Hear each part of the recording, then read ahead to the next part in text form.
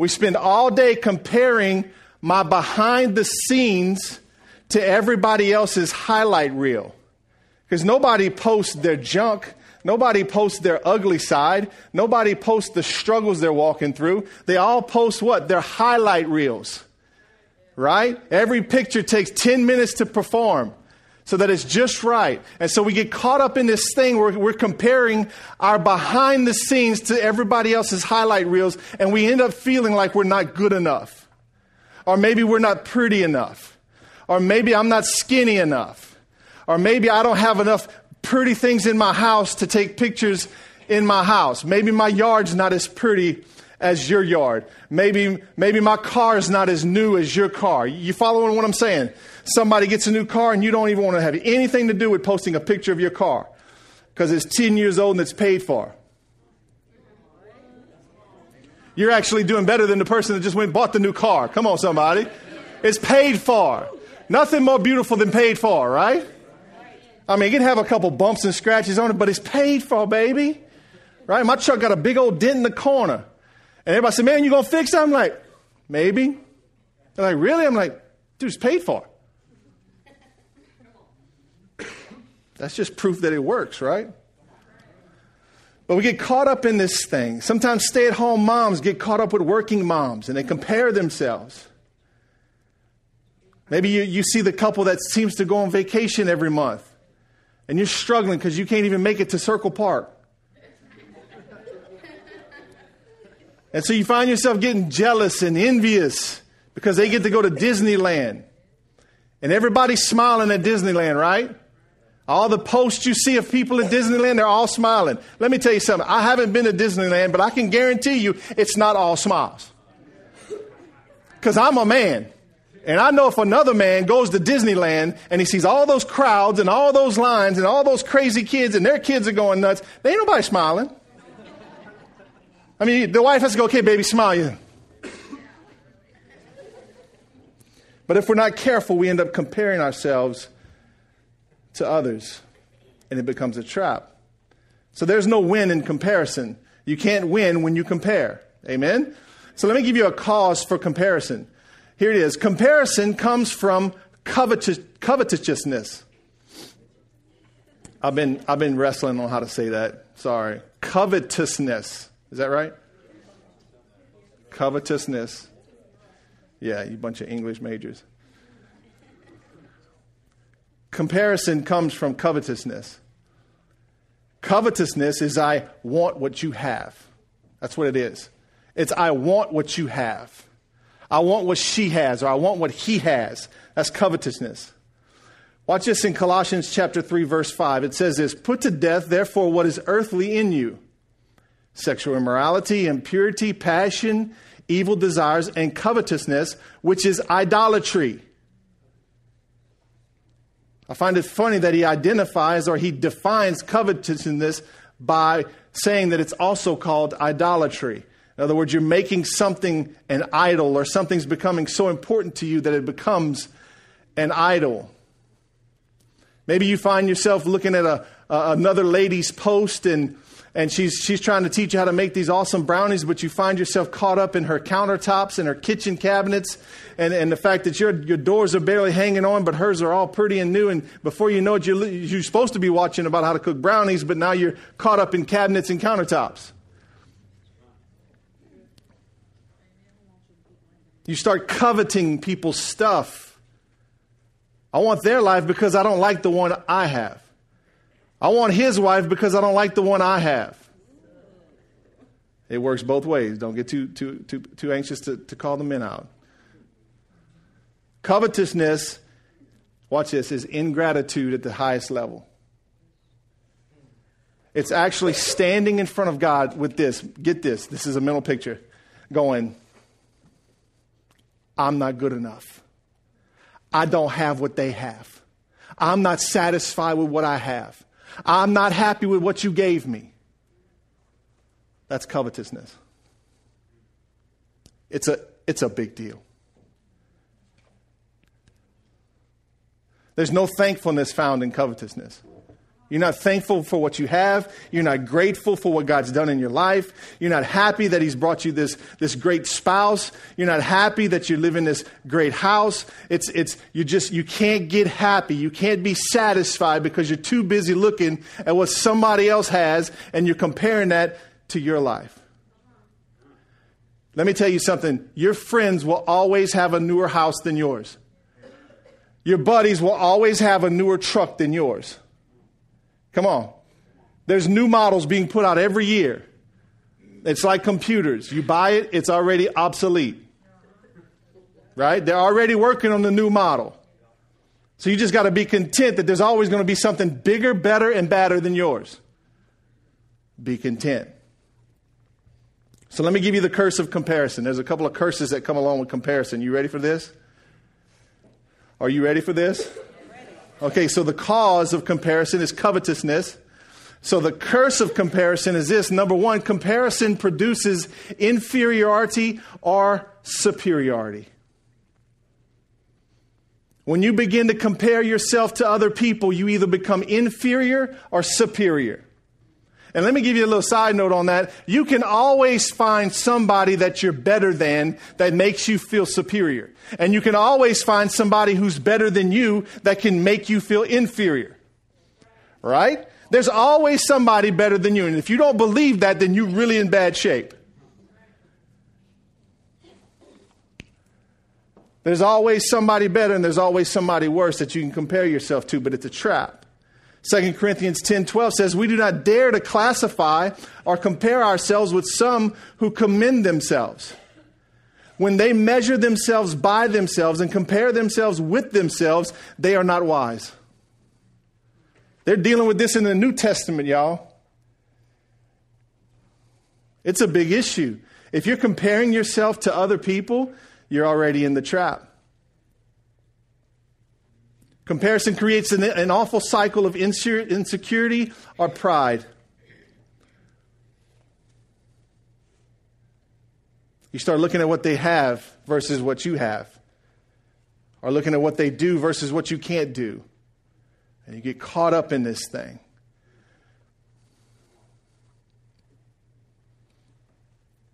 I know I'm picking on the ladies this morning, but I want you to realize that the cosmetic industry is $1 billion industry. In other words, paint for your face. Paint for your nails. It's $1 billion industry. They did some studies, like on Facebook, and they say women spend more time checking each other out than they do the opposite sex. And women actually dress for other women, not for their own man. So they shop with other women in mind. That I got to get this because, I want so-and-so to say, oh, I love your blouse. You see, I could never do that because every time I pick out my own shirt, nobody says they like it. Every time my wife picks out a shirt for me, everybody loves it. Oh, man, I love that shirt. And I go, yeah, my wife picked it out. But isn't that crazy that women dress not for other men, but for other women? It's a comparison thing. You're going to have to choose every time you begin to compare. You're going to have to make a choice. Am I going to be inferior or am I going to be superior? If you want to play the game of comparison, you got to know this. You're always going to win and you're always going to lose. And you'll never get satisfied. Number 2, comparison produces anger and resentment. Comparison produces anger and resentment. 1 Samuel 18:7-9 says this. This was their song. Saul has killed his thousands and David his 10,000s. This made Saul very angry. What's this, he said. They credit David with 10,000s and me with only thousands. Next, they'll be making him their king. So from that time on, Saul kept a jealous eye on David. You remember that story? David slays Goliath and he gets to be a part of the army or the warriors, and he starts going out to battle on him. And him and his team are slaying people. Big time. And every time they come back into the town, the crowd in town is cheering, "Yay, David! He killed his 10,000! Woohoo! Paul killed 1,000." Right? Saul gets caught up in this comparison game, and it makes him angry. And he begins to go, and he spins into a cycle of being out of control. What does he do? Remember, David's a harp player. David's supposed to be there to play the harp for the king to calm him down. So David would come into the king's chambers, and he'd begin to play the harp, however that thing works. Right? Is that how? Yeah, that kind of thing. I thought it was cute, but I find it amazing he can slay a giant and play a harp. It's awesome. Just talent. But he comes in to play for the king, and what does Saul start to do? He starts to throw spears at him. You see, when you let comparison get out of control and you let it get inside of you and start to manifest you and you fall into that trap, if you're not careful, your life is going to spin out of control. Before you know it, you're going to be talking about somebody behind their back just because they got a promotion and you didn't. You're going to find yourself murmuring and complaining. Or if you've got enough discipline to keep your mouth shut, you may find this battle going on in your head. Where you start going, you ever do that? You ever have this conversation going on in your head? Anybody? Please show me your hands. Okay, you make me feel a lot better. I don't need professional help. But it's true, right? So what happens when all this is going on? Are you doing what God wants you to do? Are you going where God wants you to go? Are you focused on the kingdom? No. All of a sudden, the enemy got you to take your eyes from the kingdom and to put it on yourself and somebody else. And now you're caught up in this one-on-one thing with somebody else. And your work for the kingdom and the thing that God wants you to do is being undone. It's not being done. It's not getting accomplished. Right? The enemy wants you to put your eyes on yourself. So here's a little secret. Anytime you start to think about yourself too much, you need to realize I'm getting in trouble. I'm becoming self-centered. I'm becoming selfish. Anytime you start feeling sorry for yourself. Right? Anybody get caught up in the one that tat himself a little bit? That's usually where the desserts come in for me. Make me mad. I'm going to go tear up some Bluebell. I mean, just like tear it up.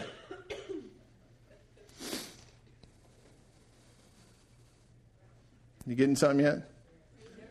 Comparison produces anger and resentment. There's nothing good that comes out of comparison. How many of you want the blessings of God? Show me your hands. How many of you really want the blessings of God? Do you realize that the reason you may not be getting the blessings from God is because you're jealous and envious of somebody else who is getting blessed by God? And you're not wanting other people to get blessed that are close to you? That may be the very thing that's stopping you from getting the blessings that you're supposed to get. It's called the condition of your heart. Maybe you got so much jealousy and envy inside of you that you can't receive anything from God. And so what happens is that people around you keep getting blessed and you're just sitting there going, what the heck? Can I be a little honest with you this morning? Okay, I've been honest, but I'll be a little more honest.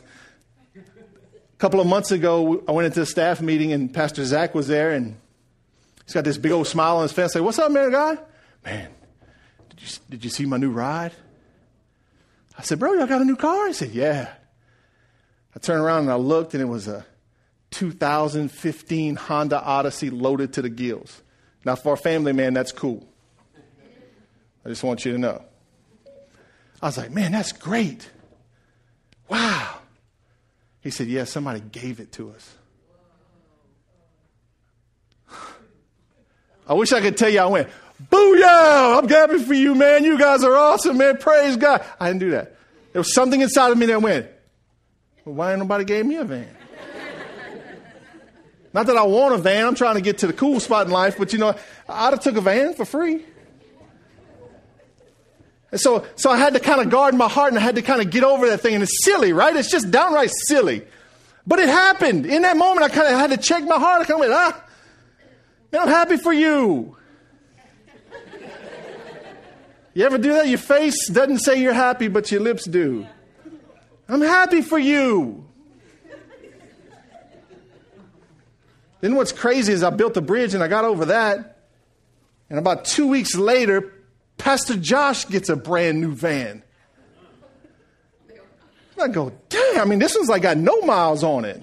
Brand spanking new. Somebody gave it to him.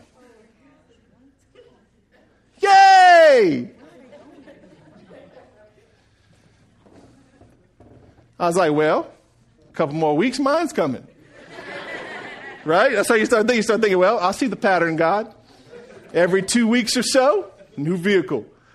All right. Man, I had to guard my heart. Now we're talking about stupid little minivans, right? We're talking about some insignificant things. But what's silly is that even though I'm supposed to be a mature believer, those things still test my heart. And comparison still wants to rise up inside of me. It doesn't matter what it is. It wants to rise up inside of me. My brother-in-law gets to hunt and fish like he wants to, and his wife don't tell him nothing. And I'm like, man, I got to beg for one trip a year. And he's always posting these fish that they caught. They're probably at Toledo right now. Got this table long as this stage just lined up with bass. And I'm going, whoa. And when I talk to him, I go, man, y'all killed them, bro. Y'all did good, man. That's good for y'all. You know, I hate that about myself. I hate that thing even tries to rise up. The comparison thing, that envy thing. Envy is resenting God's goodness in other people's lives and ignoring God's goodness in your own life. You become resentful and you don't want other people to get blessed. And in doing so, you stop up the blessings in your own life. Number 3, comparison opens the door to Satan. It opens the door to Satan. James 3:14-16 says this, but if you are bitterly jealous and there is selfish ambition in your heart, don't cover up the truth with boasting and lying. For jealousy and selfishness are not God's kind of wisdom. Such things are earthly, unspiritual, and demonic. For wherever there is jealousy and selfish ambition, there you will find disorder and evil of every kind. It's not of God. Are you getting this? It's not of God. It's demonic. You see, I guess you gotta understand the big picture to really get to know how serious this is. If God has a purpose for my life, and that purpose is involved in every day that God has a plan for me. He has a purpose for me. Every day I'm supposed to live my life on purpose. The purpose is not to make a check. The purpose is not to get a promotion. The purpose is kingdom-minded. The purpose is adding people to God's kingdom. It's vacating hell and populating heaven. That's God's purpose for me. It's a kingdom purpose. It's not an earthly purpose. So I'm supposed to live this life on purpose every day, going forward, listening to God because He gave me the Holy Spirit to listen to. And He says, I want you to listen to me. I want you to let me lead you. In Romans, it says that those that are led by the Spirit of God are the children of God. In other words, He wants me to be led by Him every day. I can't be led by God if I'm caught up in the comparison game with everybody else. Because all of a sudden they became my God and God became silent in my life. And the purpose I'm supposed to be busy about doing is not getting done. People are dying and going to hell because we're too busy comparing ourselves to other people. We're too busy being discontent with what God's given us and how He's blessed us. Where He says this in Matthew, He says that if you'll seek first my kingdom and my righteousness, I will add these things to you. In other words, don't get caught up in Satan's trap. Don't get caught up in his games. Keep your eyes forward. Be grateful for what you have. Be content in what is yours. And go forward and you keep serving me. And as you do that and you put me first, I'm going to begin to add things to you. Are you seeing this? But if we get busy with the comparison, if we get busy with the envy and the jealousy, what suffers? The kingdom suffers. The kingdom suffers.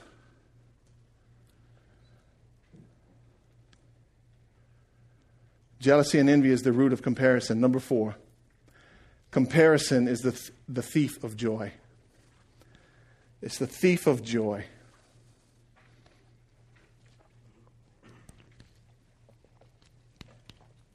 Proverbs 14:30 says this. Man, this is a good verse. I would encourage you to memorize this one. A tranquil heart gives life to the flesh, but envy makes the bones rot. A tranquil heart gives life to the flesh, but envy makes the bones rot. You're not getting anywhere when you're envious. You're not getting anywhere when you're jealous. You're not getting anywhere when you're comparing your life to everybody else's. You're going backwards. Amen? Backwards. It's demonic. It opens the door for Satan to start working in your life. So those are the curses of comparison. I'm going to say them again. The first one is comparison produces inferiority and superiority. Either makes you think you're better than everybody else or you're less than everybody else. When the truth really is that if you'll understand who God made you to be and you'll be the best you that you can be, then you'll find that other people try to start comparing their lives against yours. But you just got to be who you were called to be. Right? Not everybody can be somebody else. You can't be me. Not that you'd want to, but you can't be me. There's only one me. The mold cracked.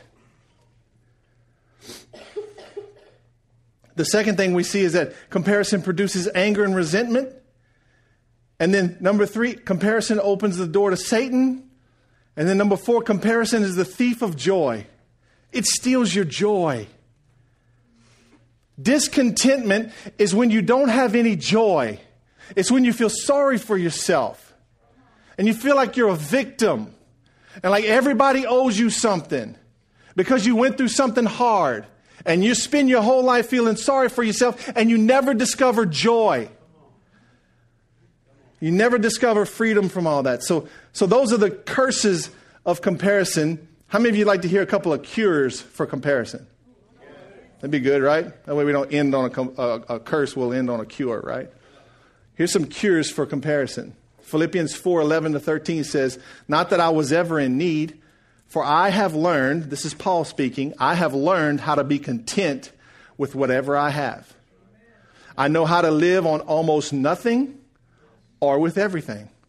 I have learned the secret of living in every situation, whether it is with a full stomach or empty, with plenty or little. For I can do everything through Christ who gives me strength. So get this. That's good. Go ahead. Here's the thing. Paul's saying to us, he's saying, I had to learn. Paul wasn't born with it. He wasn't born with contentment. I'm sorry to tell you, but it's just not a natural thing that comes. You don't just pray a prayer today after service and all of a sudden you're bathed and baptized in contentment. I'm sorry, that's not going to happen. The enemy's actually going to amp up against you. Everything you see is going to be the thing that you struggle with from these days going forward. But here's the thing. Paul said I had to learn how to be content when I had very little or nothing. And then even when I had a lot. You see what I'm saying? Paul said I had to guard my heart that when I had a lot, not to become prideful. But also I had to guard my heart that when I didn't have anything, to not become, right, inferior and downcast. And start resenting people and resenting God. Paul said I had to learn this. I had to learn the secret of living in every situation. This is something we have to apply to our lives. Amen? I wish it was good. I wish I could just tell you I could pray this prayer over you and comparison would be broken off of you and you would never be obligated to post another selfie on Facebook. It just ain't going to happen. Right? So here's the cure for comparison. Number 1, remind yourself Jesus is enough. Remind yourself that Jesus is enough. You see, there's a reason the Bible says to keep your thoughts on things above, to keep your eyes focused on Him.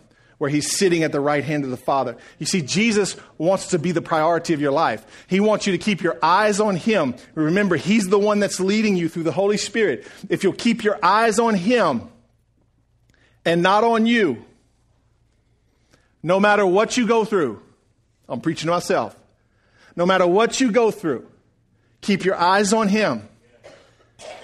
You won't fall into the comparison trap. You won't fall into the jealousy and the envy thing. Amen? You'll remind yourself that Jesus is enough. And what's crazy is you'll learn the art that when things are going crazy in your life, God really uses you a lot. Go ahead and walk through something and don't fall into the comparison game and watch and see how God doesn't use you. He will use you. And you're thinking, man, I'm hurting. I'm going through this. And God's steady using you. Remind yourself that Jesus is enough. Number 2, develop an attitude of gratitude. Learn how to be grateful. Learn how to be grateful. Grateful for what you have.